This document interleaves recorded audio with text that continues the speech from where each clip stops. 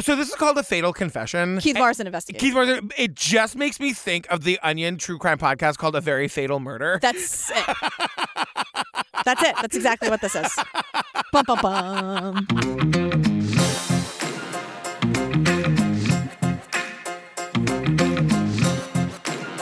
Hi, Jillian Benzavalli. Hi, Patrick Hines. Oh my goodness, you guys. If you're looking for more Jillian and me, join us on the Patreon, girl. It's exciting and fun over there. Yeah, it's all the, like The Vow, The Jinx, Making a Murderer, all those like long form episodes. Yeah, we did the Gacy one. Remember, I was under the Gacy spell. I was charmed. I know. And now we're in West Cork, Ireland with Sophie and those accents. It's such a... I gotta really slow it down when I watch. I can't understand. I think it was a local, and I think it was a head case. There's a lot of that. It's true. They really say that. Yeah. And it really was a local and probably a head case. I think I know who it was. I have news.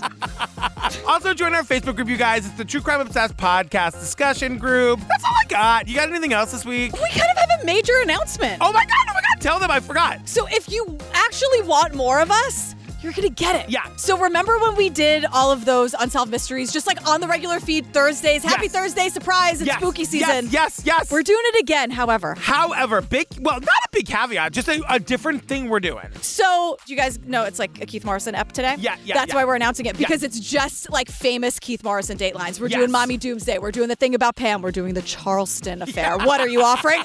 It's crazy. So we're just doing 10 of like some very popular Keith Morrison datelines because we love Keith and he's ridiculous and amazing. And we're dropping those on Thursdays. So you're going to get the regular Tuesday app, and then you're going to, for 10 straight weeks, you're going to get a second free episode in the regular feed. Yeah, it's not on the Pates. No, it's just like in your feed. Yeah, just for you guys, 10 Keith Morrison app. When does it start? It starts October 21st. Happy spooky season, everybody. Happy spooky, and it goes right up to Christmas. So it's just like 10 weeks in a row, 2 episodes a week of True Crime Obsessed. Are you excited? There are 1,000 classic episodes. It's like in this classic Dateline. I'm like, I know. It's going to be great.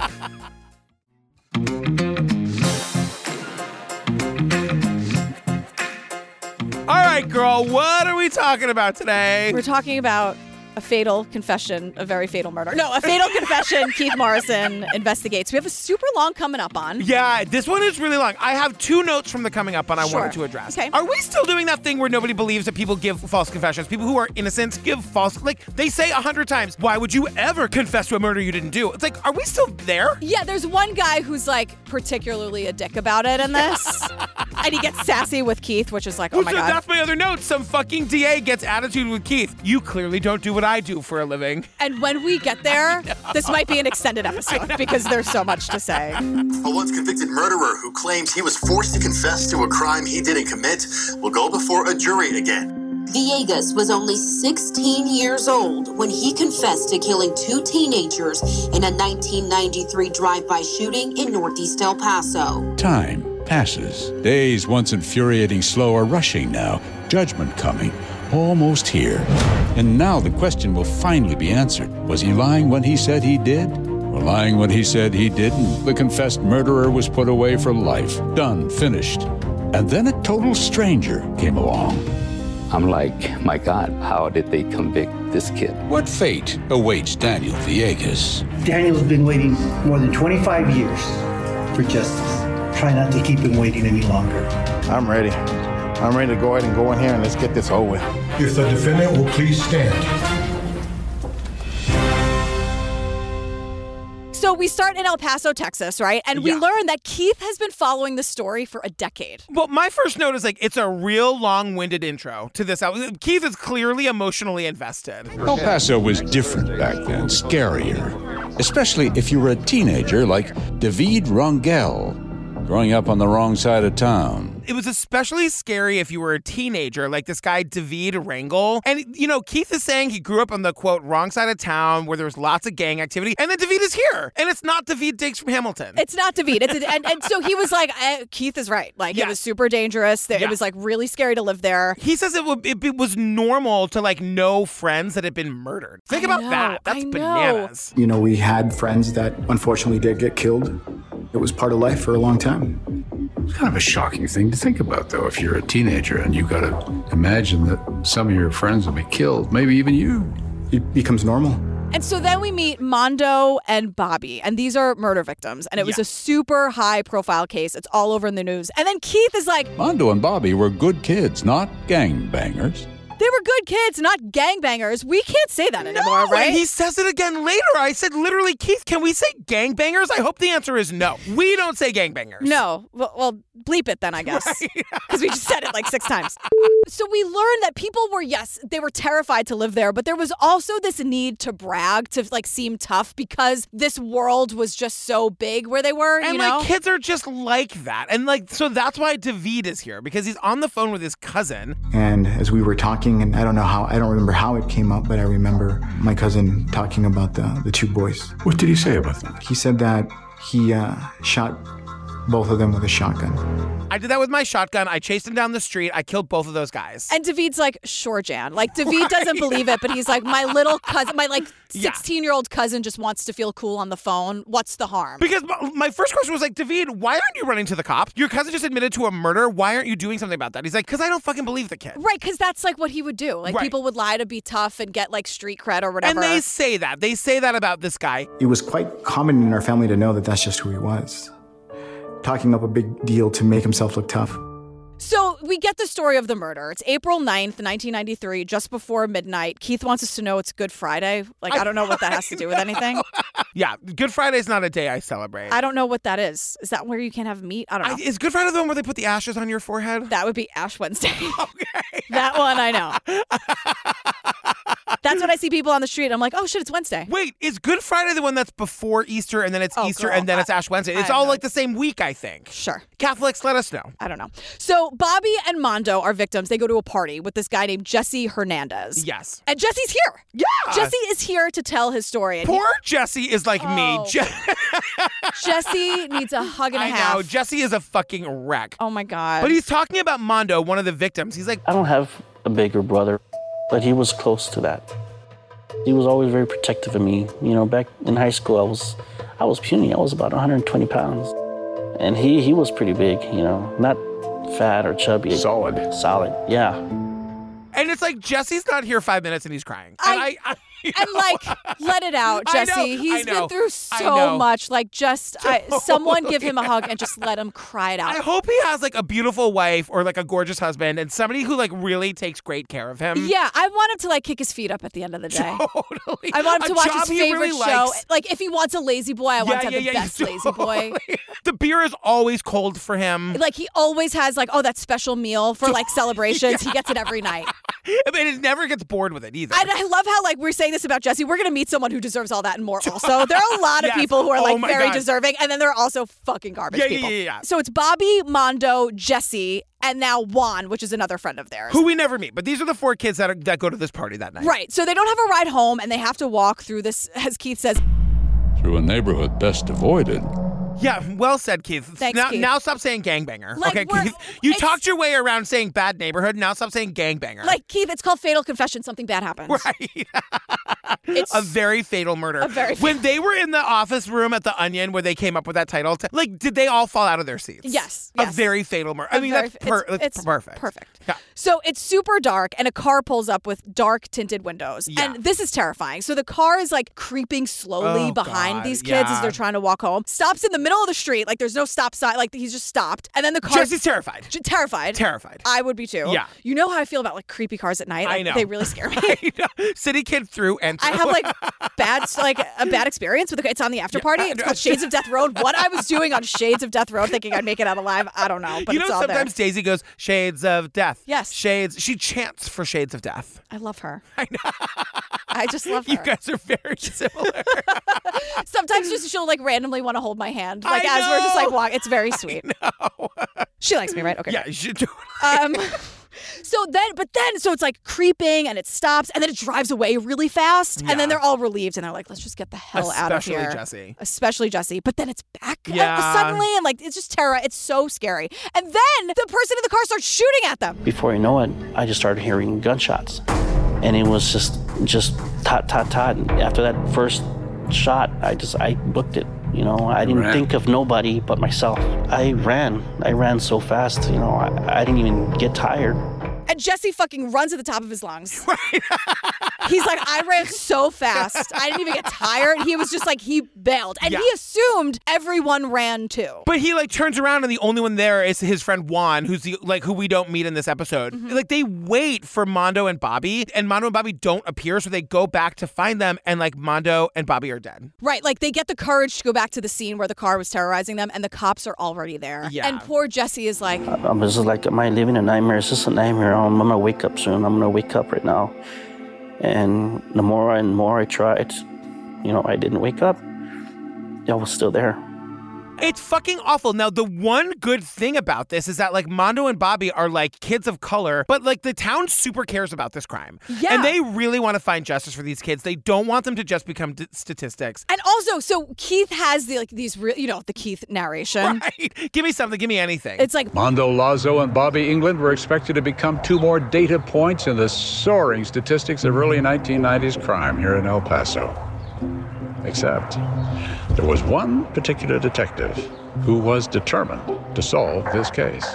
Mondo and Bobby were expected to become 2 more data points in the soaring statistics. I'm like, Keith, but it's amazing because we see him do it. Because it's not Dateline. It's like true. a special. Yeah. So we see him do it. He's like in the middle. He's like at night, like leaning up against a brick wall. I saw him at CrimeCon once. Like he was like walking down a hallway getting to like a panel room. It was the Beatles. It was 700 people. I did not know who he was. It's a Hard Day's Night. He lives in a Hard Day's Night. 1,000,000%. Especially at a fucking CrimeCon. Right. He's Paul McCartney in 1964. Women just throwing their underpants at him walking down the hallway. He's 900 years. He's older than God for real. Yep. He was there when God was born. He is a phenomenon. Yeah. And he's like, ladies, I know. Please. I am married to Matthew Perry's mother. Have some self-respect. Also, don't end up on Dateline. Don't throw your underwear. So everyone cares about this case, right? Except Alfonso Marquez. So he's like this, he's known to be this tough detective, right? They say as though it's a good thing. He had a reputation as a tough, successful investigator, known for getting killers to confess. He was even featured on an episode of the TV show Cops. Right. You understand what Captain? He's known for getting killers to confess. No, you're saying that wrong. No. He's known for getting kids to confess to things they didn't do. Whenever anybody says like, wow, this guy's really amazing at getting people to confess, he's like the criminal whisperer. Like, no. And then they're like, he was even featured on Cops. And I'm like, don't brag about it. Cops is trash. I know. It's literally canceled. If there's any cop listening to this and you work in a precinct where like, wow, like Jim over there is really known for getting people to confess, I want you to go through every single one of those convictions. Every last one of them. Yeah, that's not it. No, Yeah, it's not what you think it is. No. It's the opposite. It's not.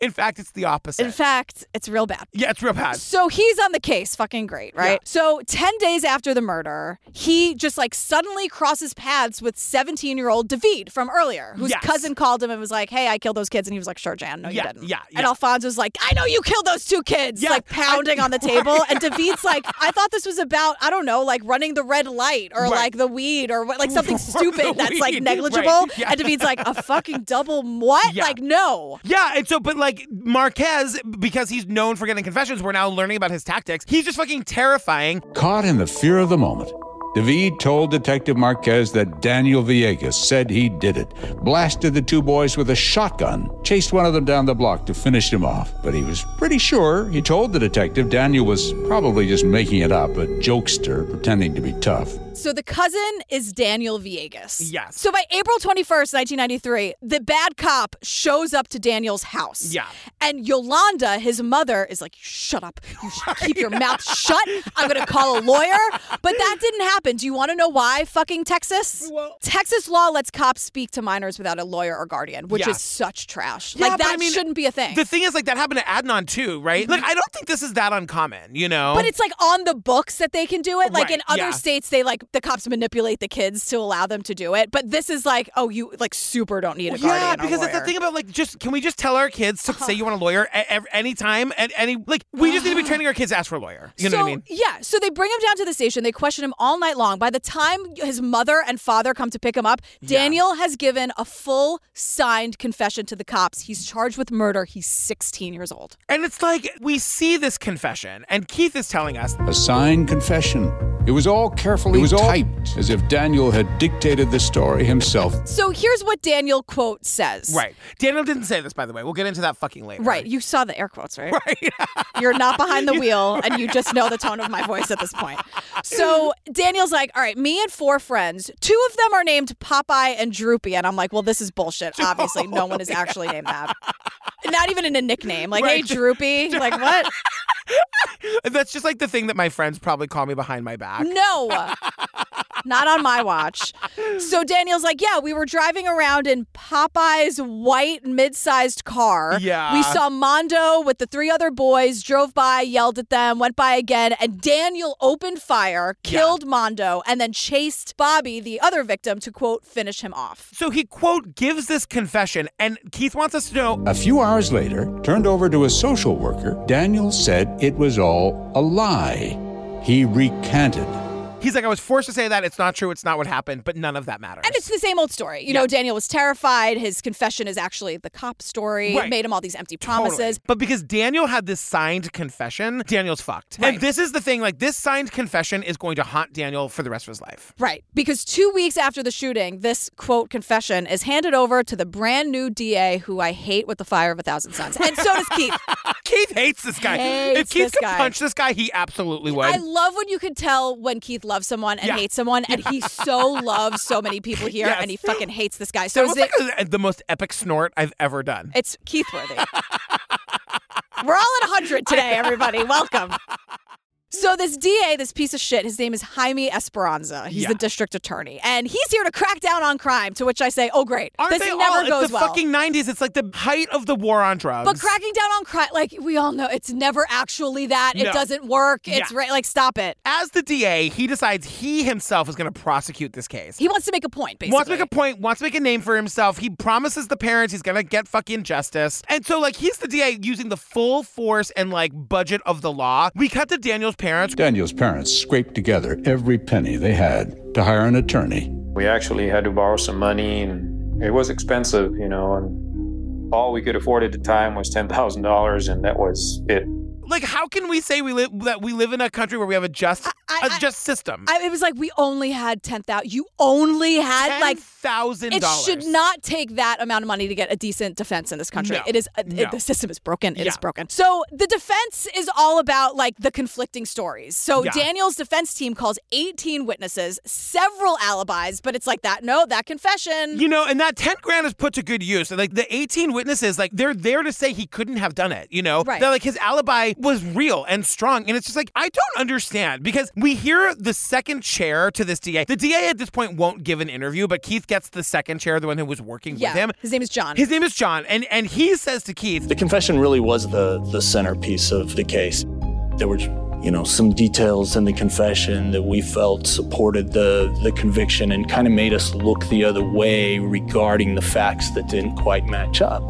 I'm going to read that again. Yes. There were details in the confession that made us look the other way regarding the facts that didn't quite line up. I don't understand how, one, you could do that and sleep at night. Yeah. And then all these years later, say it to Keith Morrison's face. Right, with a straight fucking face. And like, because it's going to go out to millions of people because it's Keith and everyone. Like, it's like you're recorded. Yeah. The mic's picking all that up, and now the world knows that you actively look the other way for a 16-year-old kid. Honestly, like, we know this confession was coerced, so it's not a spoiler to say when we actually break down this confession later, so much of it is just wrong. Bullshit. The DA in his second chair had to know that, so he's lying to our faces. Right, because the DA wants to make a point because he's cracking down on crime. Yeah. Like, can you just like get the real murder? Like, it's ridiculous. So, you would think that would be so simple? Can we just strive to get the real murder? And I don't understand, like, how someone... We're already there. How someone sees a confession like that, and then 18 alibi witnesses, and they're like, yeah, but the piece of paper says. Yeah. Like, use your fucking head. Exactly. So, there's a mistrial. Good news. Yeah, I mean, so, like, they go to trial, and 11 jurors think that he is guilty, and there's one holdout who they can't There's flip. one me. There's one me who's, Jillian, like, refusing to cave. What a fucking mistrial. So, Daniel is sent home to await this trash DA's decision. Like, is he going to drop the charges or try him again? And enter, real quick, we're going to take a hard left. Yeah. We're going to meet Lucy. And that's when fate, or something, gave history a little nudge. She showed up. Her name was Lucy. She was dating Daniel's brother. And you're kind of like, what is this woman's deal? She seems awesome. Don't fuck me on this, Lucy. Don't fuck me on this. Because Keith's like... Lucy. Well, you'll see. Whole worlds can turn on mere coincidence. Well, you'll see. Whole worlds can turn on mere coincidence. And I'm like, why are we talking about coincidences, I know. Keith? Like, I know. where the hell is this going? So just hold it. They sprinkle in Lucy a little bit. As you were saying, like, you can tell he hates the DA. You can tell he really likes Lucy. Loves Lucy. Yeah. I love Lucy. Oh. So this DA Esparza guy is, of course, going to try Daniel again. He's got to make a point. Yeah. So, because, like, he failed. Yeah. So now he's, like, really out for this kid, right? Daniel's family, of course, can't afford a lawyer. They're still paying off the first one. They're paying the first... Like, this is... How is this possible? So Daniel has to get a public defender. Yeah. Not all public defenders are trash. We fucking need them. But this guy was. Yeah, and it's like, but all public defenders are overworked and can't fairly represent their clients. You know what I mean? Exactly. Yeah. So remember how the first lawyer called like 18 witnesses? Yes. This guy calls one. So cut to August 24th, 1995. Daniel is convicted of capital murder, and cousin David cannot handle it. Keith has some questions for David. You remember that day in the courtroom? I do. The thing that they do when they say guilty and they snap the cuffs on and march him out the door. That's where the weight started getting on my shoulders. And the guilt. Guilt, pain, hurt. And maybe it was because of you. Mm-hmm. Partly. I knew I wasn't the entire reason, but I knew that I was a big part of it.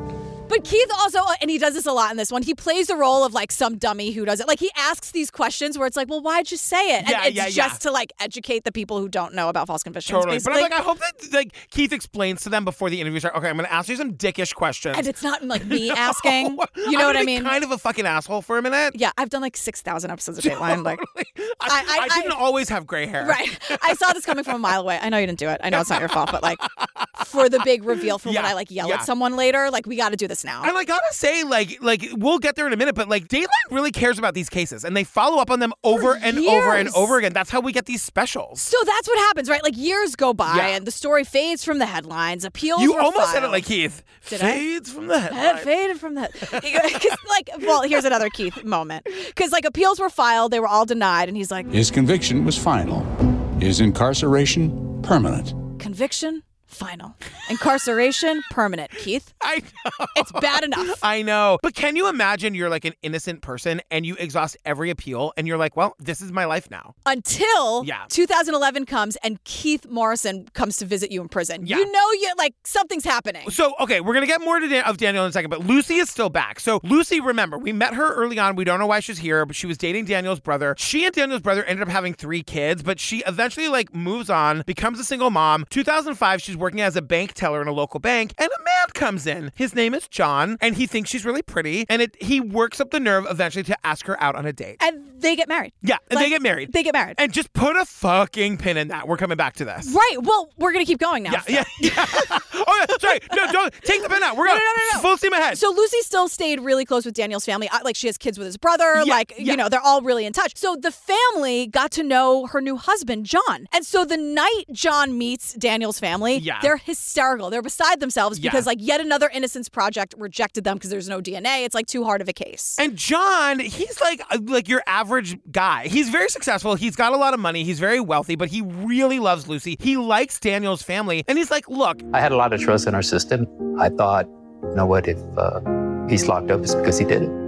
If he's in prison, he probably deserves to be there. But like, I really like this family and they're all sobbing. So like, maybe I can help. And I wrote, this family immediately Susan Simpsons this guy. Yes. They give him the box of material and they're like, go through it. Figure it out. Because the guy's a contractor, so he's really smart. He has no knowledge of the law, but he's really smart. And he when people are hysterical and they're heartbroken, you just want to help. Totally. So he kind of blurts out like, let me look into it. I'll see what I can do. And they're like, great. That'd be like me saying that. Let me solve your murder. 1,000%. And they're like, really awesome. And they think they're like, this is what they need, right? So he's like, I don't even know what that means, but I had to do something. They were beside themselves. You know what? I just realized, like, I would actually be better at that than John. I'd be really good at it. Because I know you and I fucking know Rabia, and I could make a number of actually high-level calls. I get Billy Jensen on this. He'd solve it on Facebook in 5 minutes. Oh my God, we get Lori. You guys, do you need murder solved? Email me. I wonder if we could get Lord of the Rings money. Oh my God. We could get something. We could get Donnie Wahlberg money. He follows me. I know, he followed me too. Did he follow you? Yeah. Donnie Wahlberg followed both of us, and Donnie DM'd me the other morning. Donnie followed me, and then I DM'd him, and then he DM'd me back. And it wasn't like hi. It was a long thing. It was long. He uses a lot of emoji. Donnie, I know. Please. I know. Don't get canceled. No, Donnie. And Donnie, he ended his DM with hoping to connect soon. And I was like, he means sex, right? Christmas morning. Yeah, we're going to have let's connect sex on Christmas morning. Donnie, that's not weird. We're cutting all that out. No, we have to keep all. No, Matt, keep all of it. Keep all of it. We're cutting all of it. What? This is just us talking now, right? Keep it. So Keith is like, look, what you guys don't know about John is that he's relentless. He's a super hard worker. So his whole philosophy in life is, I just want to help people. I have a good work ethic. And he's like, maybe I can use my stick-to-itiveness in this case. Why not? I love that word, by the way. Oh my God, stick-to-itiveness. Yeah. So good. But John is me in this moment because he's got this box full of case files. He gets home that night and he stays up until 2 a.m. reading everything. I read it over and over, and probably about 2-3 months into it, I'm like, my God, how did they convict this kid without any physical evidence whatsoever? You were hooked. I was hooked. And Keith goes, you were hooked. And John goes, Keith, I was hooked. Yeah. I was hooked. John, by the way, seems like the gentlest, sweetest man. But I'm amped now. Yeah, I'm like, John, let's fucking go. Let's do this. And he's got money. He's got fucking John money. He's got John construction money. He can find it. He's like the Peter Jackson of this whole story. 1,000%. Peter Jackson helped solve the West Side Story if you're confused about what we're talking about. Yeah, Lord of the Rings money. Yeah. So John realizes 2 a.m. one night. He's like, oh my God, this kid didn't do it. Yeah. So John goes to meet Daniel in prison. And Daniel tells him the same story he told Keith, right? Yeah. Daniel tells us that this guy, Marquez, the detective. They put me in a little office. They handcuffed me to a chair. And the other detective leaves. It's just me and Detective Marquez. And he sits across from me with a typewriter. As the detective glared at him and twisted a large metal ring around his finger.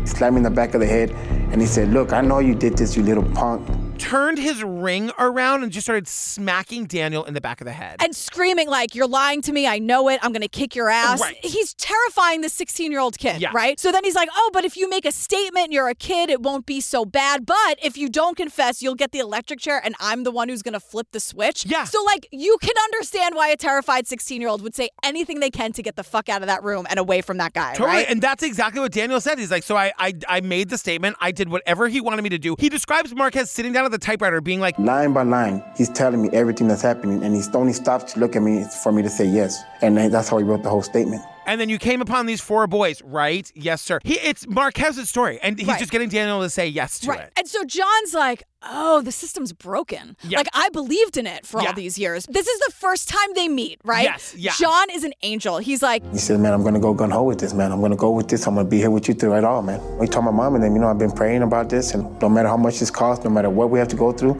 from here to the end, man, I'm going to be here with them. I will be with you through it all. Just trust me. Yeah. I'm going to work really hard. I'm going to get you out of here. He's like, I've got John construction money. I'm on this. And I'm a hard worker, okay? But that's amazing. The first time they meet. It's amazing. And it's also pre-internet days, it seems, because the first thing John does is turn to the Yellow Pages. I know. It's 2011, however. It's not that pre-internet. But he turns to the Yellow Pages to hire a private investigator. And the PI, who I'm sure loves his job, is like, look, every good investigation starts with a witness. And remember, there was one witness. Remember poor Jesse, who we hope has a beautiful wife or a gorgeous husband. He survived the shooting and came back to the scene to see his 2 friends dead. Jesse has been through it. And he's here and he's a mess. And, we're told like anybody would. Jesse has spent all of these years just trying to forget. But John shows up to Jesse's house with the PI and is like, we want to talk to you about that murder. And John's like, you know what? He was shaking, but he invited us in. Jesse is a very delicate person. He's very delicate. He's very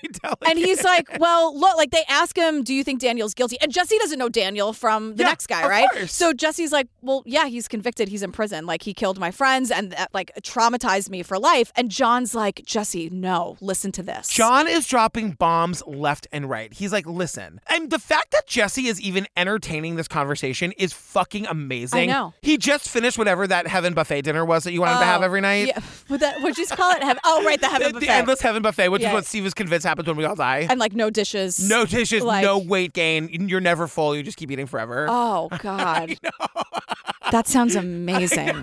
You know what I need to do? Start eating before recordings. Are you starving? Starving. I know. Every time. I know. Every time. But John says, he's like, Jesse, girl, listen, just so you know, this kid is innocent. And here's some evidence I can share with you. They never found the car that was the car. They never found the murder weapon. There were no fingerprints. Nobody ever ID'd Daniel or anybody else in the car. And all they had was this confession that Daniel gave, which we now know was just like false and coerced. So they go over the confession together, and Jesse was like, wait a second. And I started reading it, and I was like, hold on, that's not how it happened.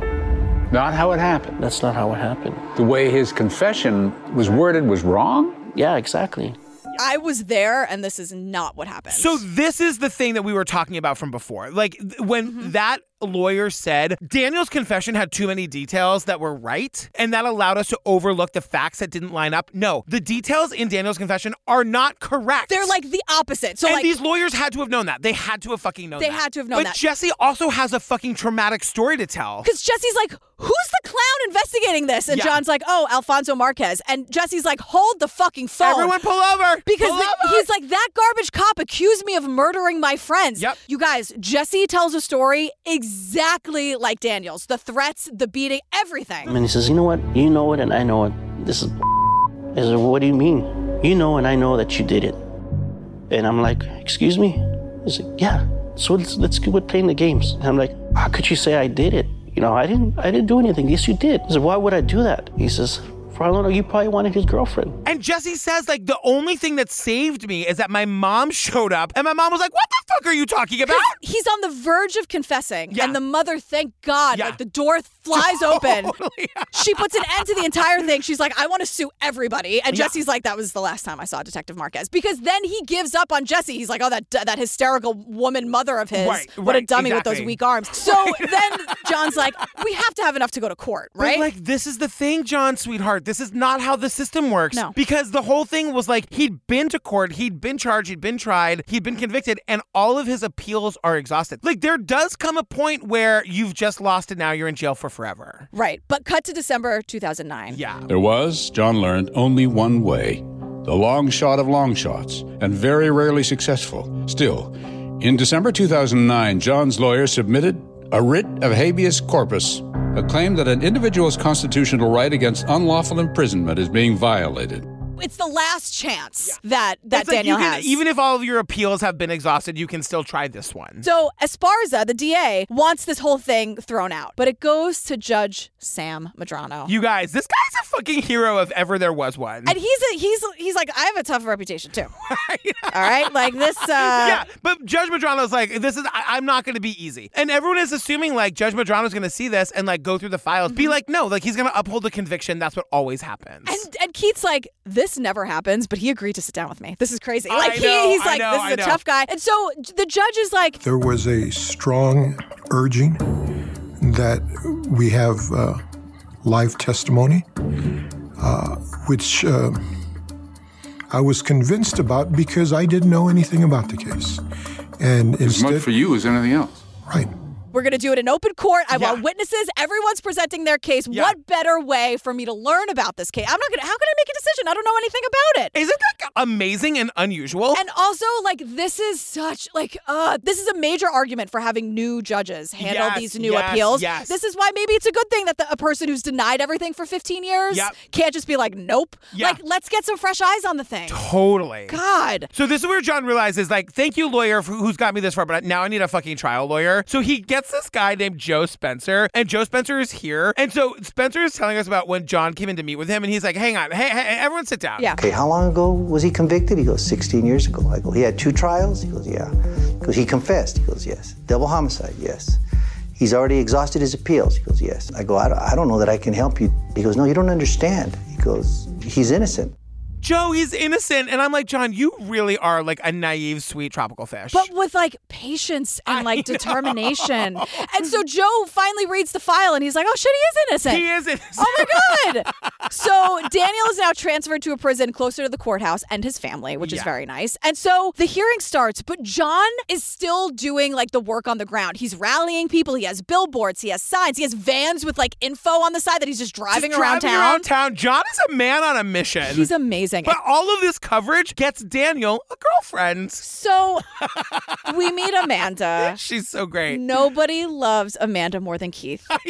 Maybe me. I love her too. I'm like beaming just thinking about her. So she's Daniel's sister's friend, and she sees the family. I don't think that she's as close with Daniel's sister as maybe she wants us to think she was. No, because she's like... I said, what were you doing on the news? And that's when she told me about her brother that was locked up for a crime he didn't commit. I said, well, what do you need as support? And she said, just write him a letter of support telling him, that you're there. We're out here supporting him. Girl, I just saw you on TV. What are you talking about? And she's like, oh, my brother was falsely convicted. Remember my brother you met that one time 15 years ago? He's been in prison ever since. Like, what?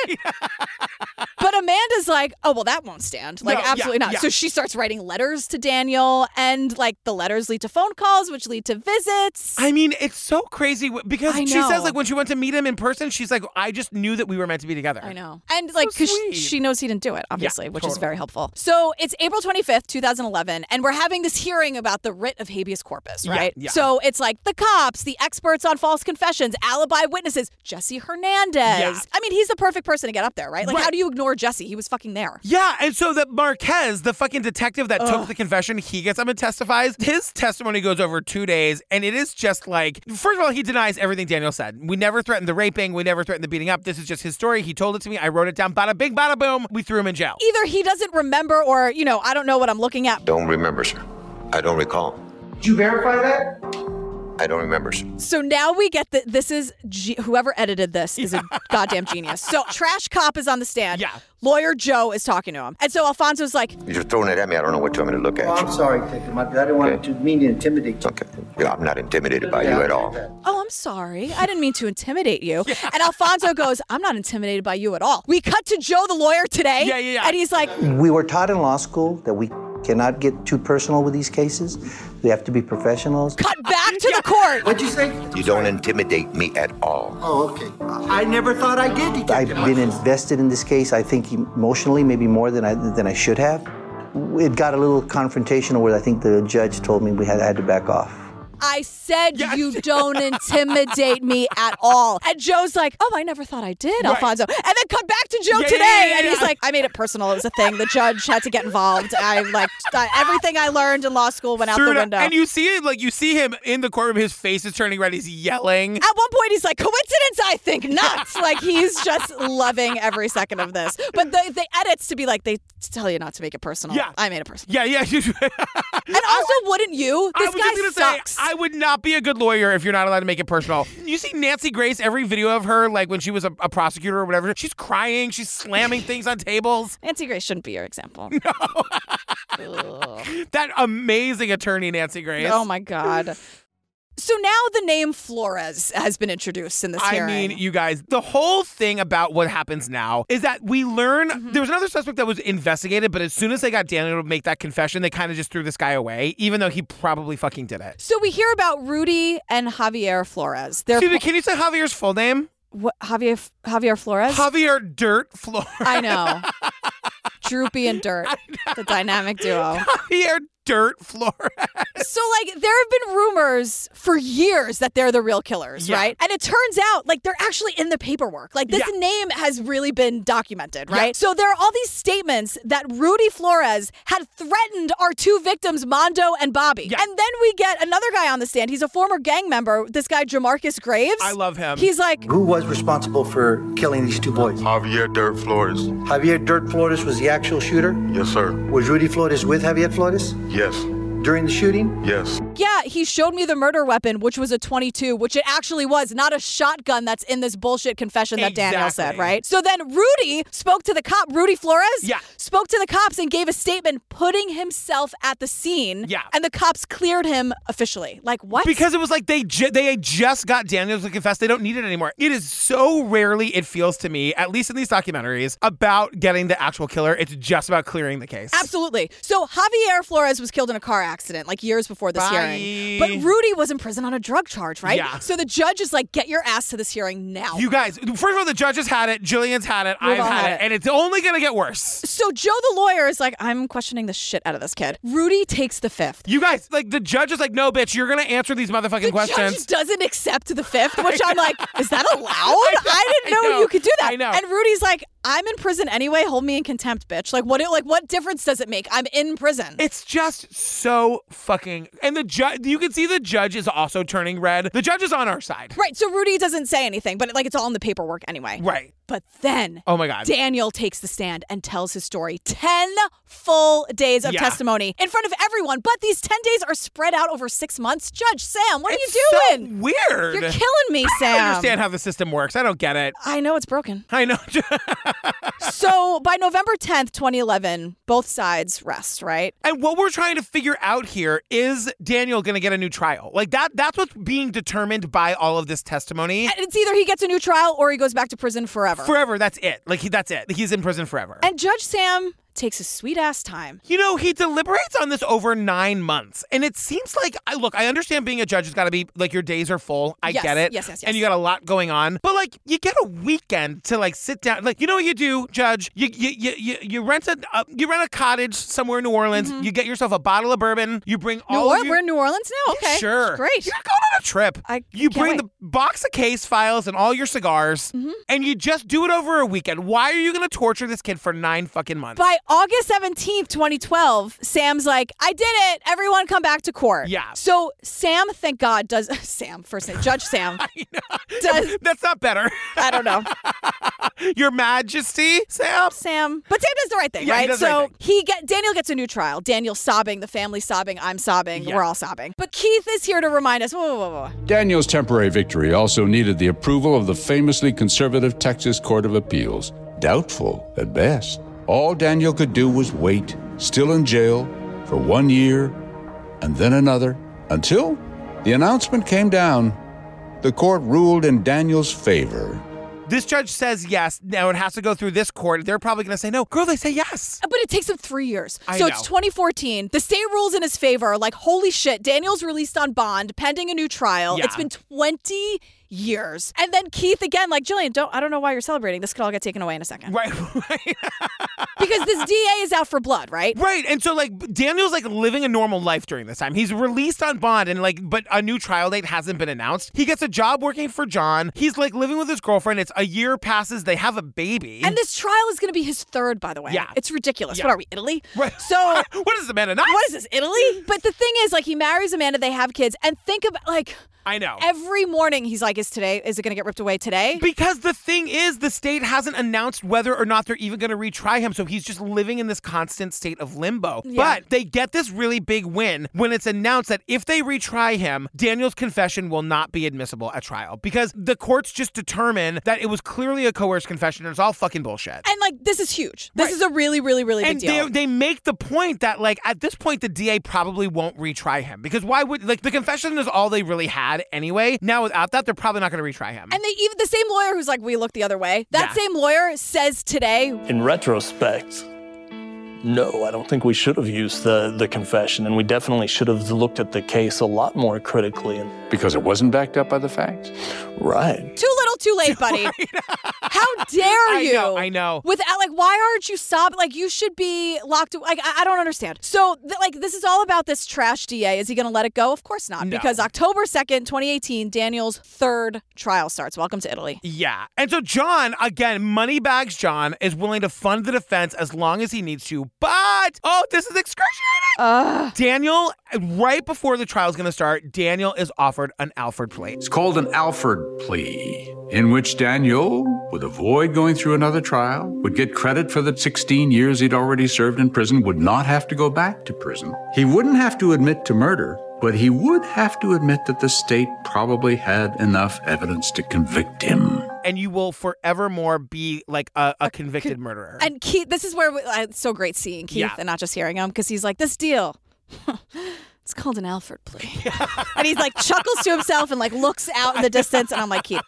So then this is a big decision because he's out now. He has like a taste of freedom. And Daniel's like, all right, well, what am I? Like he goes back and forth about it. And think about this decision because he's like, well, look, if I accept the Alford plea, which is what he's leaning towards, he's like, I will have this on my record for the rest of my life and everything that comes with that, which I can only imagine is fucking awful. Yeah. Never be able to get a job, like won't ever be able to vote, like all of that stuff. And now that if I decide to reject that and go back to trial, they can't use the confession, so maybe I'll win, but it's still a fucking jury trial, so like who knows? That's got to be the most agonizing decision ever he had to make. I know, and he's like, you know what? No, I want to be cleared 100%. I didn't do this. Like, let's go. Let's go to trial. I don't think I would have done that. I think I would have taken the Alford plea. I don't know. Because it's like you're gonna gamble, or you could just be free. Mm-hmm. Yeah, like what is it? Yeah, because John gave him a job, so it's not like he would have to be like filling out application forms. Like, totally. But it's just him. Like he needed to be totally exonerated. So October 2nd, 2018, Daniel's third trial starts. He's feeling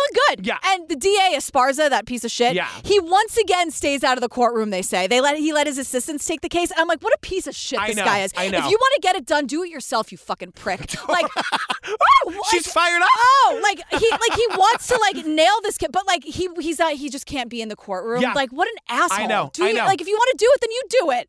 And why didn't he do it? Because it would look bad or whatever? Like maybe public opinion was on Daniel's side at this point? I don't know, but he sucks. He sucks. But now, though, his office, because they don't have the confession, and Joe Spencer's here, by the way, Lawyer Joe. Lawyer Joe, he's back. He's defending back. Daniel once again because he's very good at this. Joe, and he makes it personal. He's going to do a lot of yelling, you guys. I think everything should be personal. I make everything very personal. So, but now, because they don't have the confession, there's no evidence, they don't have anything, the DA is now like coming for Angel John. John, the guy who's like funding this whole thing, the one who's like behind the whole like movement to get him out of prison. Yeah. You see actual courtroom testimony where, remember Jesse, the poor kid who's crying every 5 seconds? Yes, who was there, who survived this? Yeah. They get him back on the stand and they're basically insinuating that John paid for his testimony. Did Mr. Mimbella fly you to Los Angeles in September of 2010 where you sat ringside at a boxing match? Yes. And it cuts to John in the courtroom. He's not impressed. Not impressed with this strategy. And it doesn't go anywhere because it's bullshit. Yeah. But now, so remember, no confession, no evidence. They need to find a way to tie Daniel to the murders. So remember the cousin David? Yes. Who was like, I didn't do it, but maybe ask my cousin because he said that he did it. I don't think he did it, but he might know something about it. Yeah. They get David on the stand and Keith is asking him, like, were you nervous? And he's like, I felt this strength this time. I'm a 42-year-old man who's accomplished now. I'm no longer a teenager who can be bullied. He's like, I'm a fucking adult now, and I'm not going to let them push me around. Because he's testifying for the prosecution, or is he? Right. Because Esparza's office calls cousin David, and I'm like, David, what are you doing? But no, because I don't know if they planned this. I don't know who was playing who. Yeah. But when Joe Spencer, Daniel's lawyer, cross-examines David, it all comes out. Right, of course. It all comes out. And I was thinking, why would they call David when they know that, like, it's just opening up, this amazing witness to be able to explain that Marquez did the same thing to him that he did to Jesse, that he did to Daniel, that he did to everybody. These cops are fucking monsters. Like, threaten them with rape. The whole, all of the stories are exactly the same. They did this to everybody. Yeah. Go back to all their cases. They are exactly the same. Totally. I mean, like word for word, exactly the same. Go back through all of his cases. I'm serious. So anyway, time for the jury to deliberate, right? The jury deliberates. They're gone for like 2.5 days. Everyone comes back in, and Daniel, we are seeing Daniel. Daniel is a fucking wreck. It is so tense. He is like sobbing, and he's like the jury hasn't said a word yet. And it's got to be going through his mind, like, I could have just taken the Alford plea. Why did I do this? Why did I do right this? there, you're like, can I go back? Can I go back? Can I take the Alford? But wait, hold on a second. Now, we're not going to, there's 20 minutes left in this thing. And Keith's like, this bitch always declined my invitation until now. Oh my God. So now the DA is here. DA Esparza. And it's a little bit out of order because Keith is like, now that it's all settled and done, but we still don't know the resolution. Right. Well, like, Daniel is like, can't even stand up. He's like, what's going to happen to me? So they take a break to show this interview with Keith and DA Esparza. This back and forth is wild. So Keith's like, after what we know now, like, are you happy with what you did? And he's like, oh, absolutely. I believe Mr. Villegas is the murderer, and the reality is the evidence points directly to Mr. Villegas. The confession is really important in the case. Well, the confession was thrown out. Right. The confession was thrown out because it wasn't a real confession. No, that's not true. Well, that's what the court determined. the lawyer, he's defending himself. He's defending the cops. He doesn't care about the discrepancies. And Keith's like, hold on a second. Yeah. Isn't it your job to say, wait a second, the facts don't match the confession. Maybe we shouldn't bring it to trial. Keith doesn't even finish the sentence before this asshole starts laughing at him. Isn't it your job to say, facts don't quite match that confession? We better not bring this to trial until we look into it a little more carefully. Yeah, you clearly don't do what I do for a living. I have a lot of cases. I'm a little shocked that you would make that decision. No. Well, okay, but you don't do what I do for a living. You clearly don't know what I do for a living. Keith's face. He's like, he needs to know that everyone else in the room also heard that. I think Keith wants to be like, you clearly don't know what I do for a living. For sure. And Keith, his eyes are all over the place, and he's like, I'm shocked at your decision making. Like, I can't believe you did this. And this asshole repeats. I know. Keith, you don't know what I do for you. Don't do what I do for a living. And Keith goes, is that supposed to make people happy? Because why are you saying that? What Esparza is saying is that, girl, the facts don't have to line up with the evidence. Like, you're such a naive idiot to think that would matter to me. Yeah, he's like, I'm not trying to make anybody happy, Keith. This is about how hard life is for me. Yeah, this is about me, Keith. Yeah. And Keith today is like, reminder to everyone listening at home. Yeah. What you've just seen came after one of the most dramatic moments in a courtroom this reporter has ever seen. Oh my God. So now we're back in the courtroom and we're about to get the verdict. I can't imagine being an innocent defendant in this moment because the judge is like, jury, it's all in slow motion. Have you reached a verdict? It goes on forever. And the judge gets handed the verdict, and then Daniel is standing. He can barely stand. They're holding him up. Yeah. He is hysterical. And the judge is like, on count XY947. Just say it! Judge Sam! 29, 48, 74, Bravo dash Delta. Oh my God. It goes I'm getting anxious all over again. I'm like, Patrick, girl, just say it. Daniel is like shaking. He's like, whatever. And he's finally, you hear him say, Verdict Form B. We, the jury, find the defendant, Daniel Villegas, not guilty of...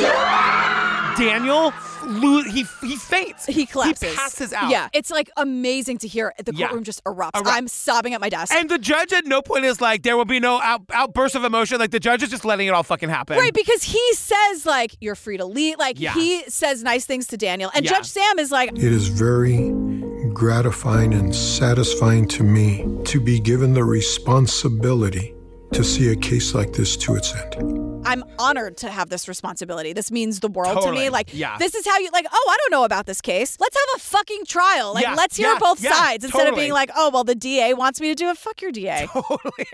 But here's the thing. We need that on a t-shirt. Fuck your DA. Unless you're not garbage, then you're great. But so there's this moment that happens between Keith and Daniel's wife, Amanda. Yeah. And she's explaining how, like, Amanda's, like, really doing the work in therapy. She's reading all the books. I say that with love. Like, this must be so hard for her. And earlier on, we didn't mention it, but earlier on she says, like, she talks about that all these rocks were in her stream, and like when she was visualizing all of the hurdles and all of the roadblocks, like she was just like, they're just hurdles in my stream, and I gotta push them aside so that I can have like free flowing water. And she goes into this whole thing, and I was like, they're really focusing a lot on this, and here's why. Because Keith is like has tears in his eyes talking to Amanda about the moment that like now her husband gets to go home and they get to have a family. Yeah. And he's emotional, and he goes, No boulder in your stream. It was crushed, and we won. And I just started seeing images of our family. There's no boulder in your stream. And I lost it. Like, it's just like, because he like listened to her and he heard all that. And like he has cried. Like, he loves Amanda. Yeah. I'm like, that's kind of how it ends. Like, Daniel gets to go on live his life now. And now John the Angel, he's all about getting innocent people out of prison. Yes. His life is totally, he's like, construction. I'm getting innocent people out of prison. That must be a drug. Like, I think about Rabia, like they do that on their podcast all the time. All the time. I'm like, once you do that one time, that must be so addictive. Right. Because it's also like, oh, I can do this. Yeah, like, totally. So many people need me to do this. I'm doing it now. Totally. I'm doing it.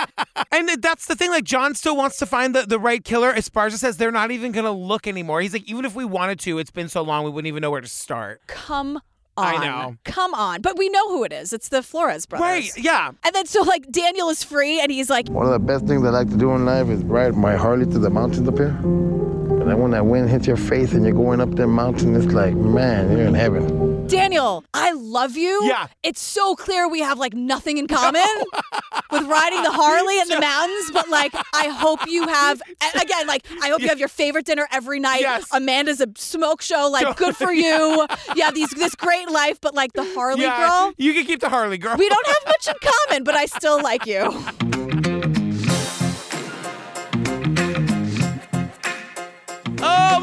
God, we did. What's it called? It's called A Fatal Confession, Keith Morrison Investigates. And if you want more Keith talk, oh my God, stay you guys. tuned. As we said, we are going to be doing, starting October 21st, we're doing 10 bonus episodes on the regular feed every Thursday. So you get the regular Tuesday episode, and then every Thursday for 10 weeks, you're getting a Keith Morrison Dateline episode. It's going to start like right before Halloween. It's going to end right before Christmas. It's going to be the best. We're starting with Mommy Doomsday. Because Dateline did 2 Mommy Doomsdays. We did them both. Yeah. Because you can't have one without the other, because that story's bonkers. So Thursday, October 21st, Mommy Doomsday, the first episode Dateline did, because they've done like 30 on that. You can also join us on the Patreon. You can get all the Jillian and me you want. It's where we cover all the long-form series. So Gacy, Serial, The Jinx, Lorena, Making a Murderer. Yeah, The Vow, Heaven's Gate, Sophie, A Murder in Westcourt. Yeah. I'll Be on the Dark. All that stuff. It's all over there in the Patreon. So you guys, next week is our 200th episode. Do you want to tell them what we're doing? Yeah, we're going to, I guess, have like a recap of this amazing journey we've been on. And we are going to bring each other clips and play moments that stand out to us in all of these 200 episodes. I don't know what you're picking. You don't know what I'm picking. And we're just going to talk about it and be in love and cry a lot. Yeah, probably. It might be like a 5-hour episode. We have no idea. We haven't recorded it yet. I can't wait to record that. I've got some clips in my head already. Yeah, so it's going to be like a little bit of a celebration, but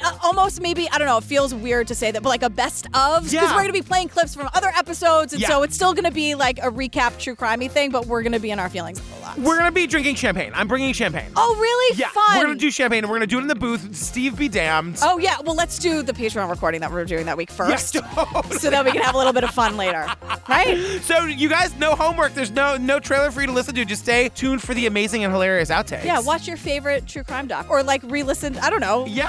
Watch like the 7-5 or something. I'm sure we'll be talking about that one next week. All right, we love you guys. We love you. See you soon. Bye. Bye. Do you remember that moment? Did you feel guilty? Did you think it was because of you? Keith! Are you filled with regret? Are you anxious? Do you have a pit in your stomach right now? It didn't go down the way the confession said it did. And I'm like, Keith? It would have been impossible for him to have been there. Yeah, his friends Popeye and Droopy. And like, this is shocking to me because I didn't even think they existed. I thought the names were... So I thought the big reveal was going to be like, and Droopy? Like, what a ridiculous thing. Those two people are real. How do you earn a nickname like Dirt? By being a murderer. Hi, I'm Keith Morrison. I'm going to be playing the role of someone who's new here and doesn't know anything about false confession. So I'm going to say things like, well, why'd you say it if you didn't do it? So then he's like even doing a voice. Like when he asked Daniel, he's like, yeah, but like, why'd you say it, Daniel, if you didn't do it? It's going to sound like this. It sounds crazy in real life, but I promise it's great for TV. Because I also need Jillian and Patrick to know that I know, that you know, that we all know, you know? We're all working together on this one, Keith.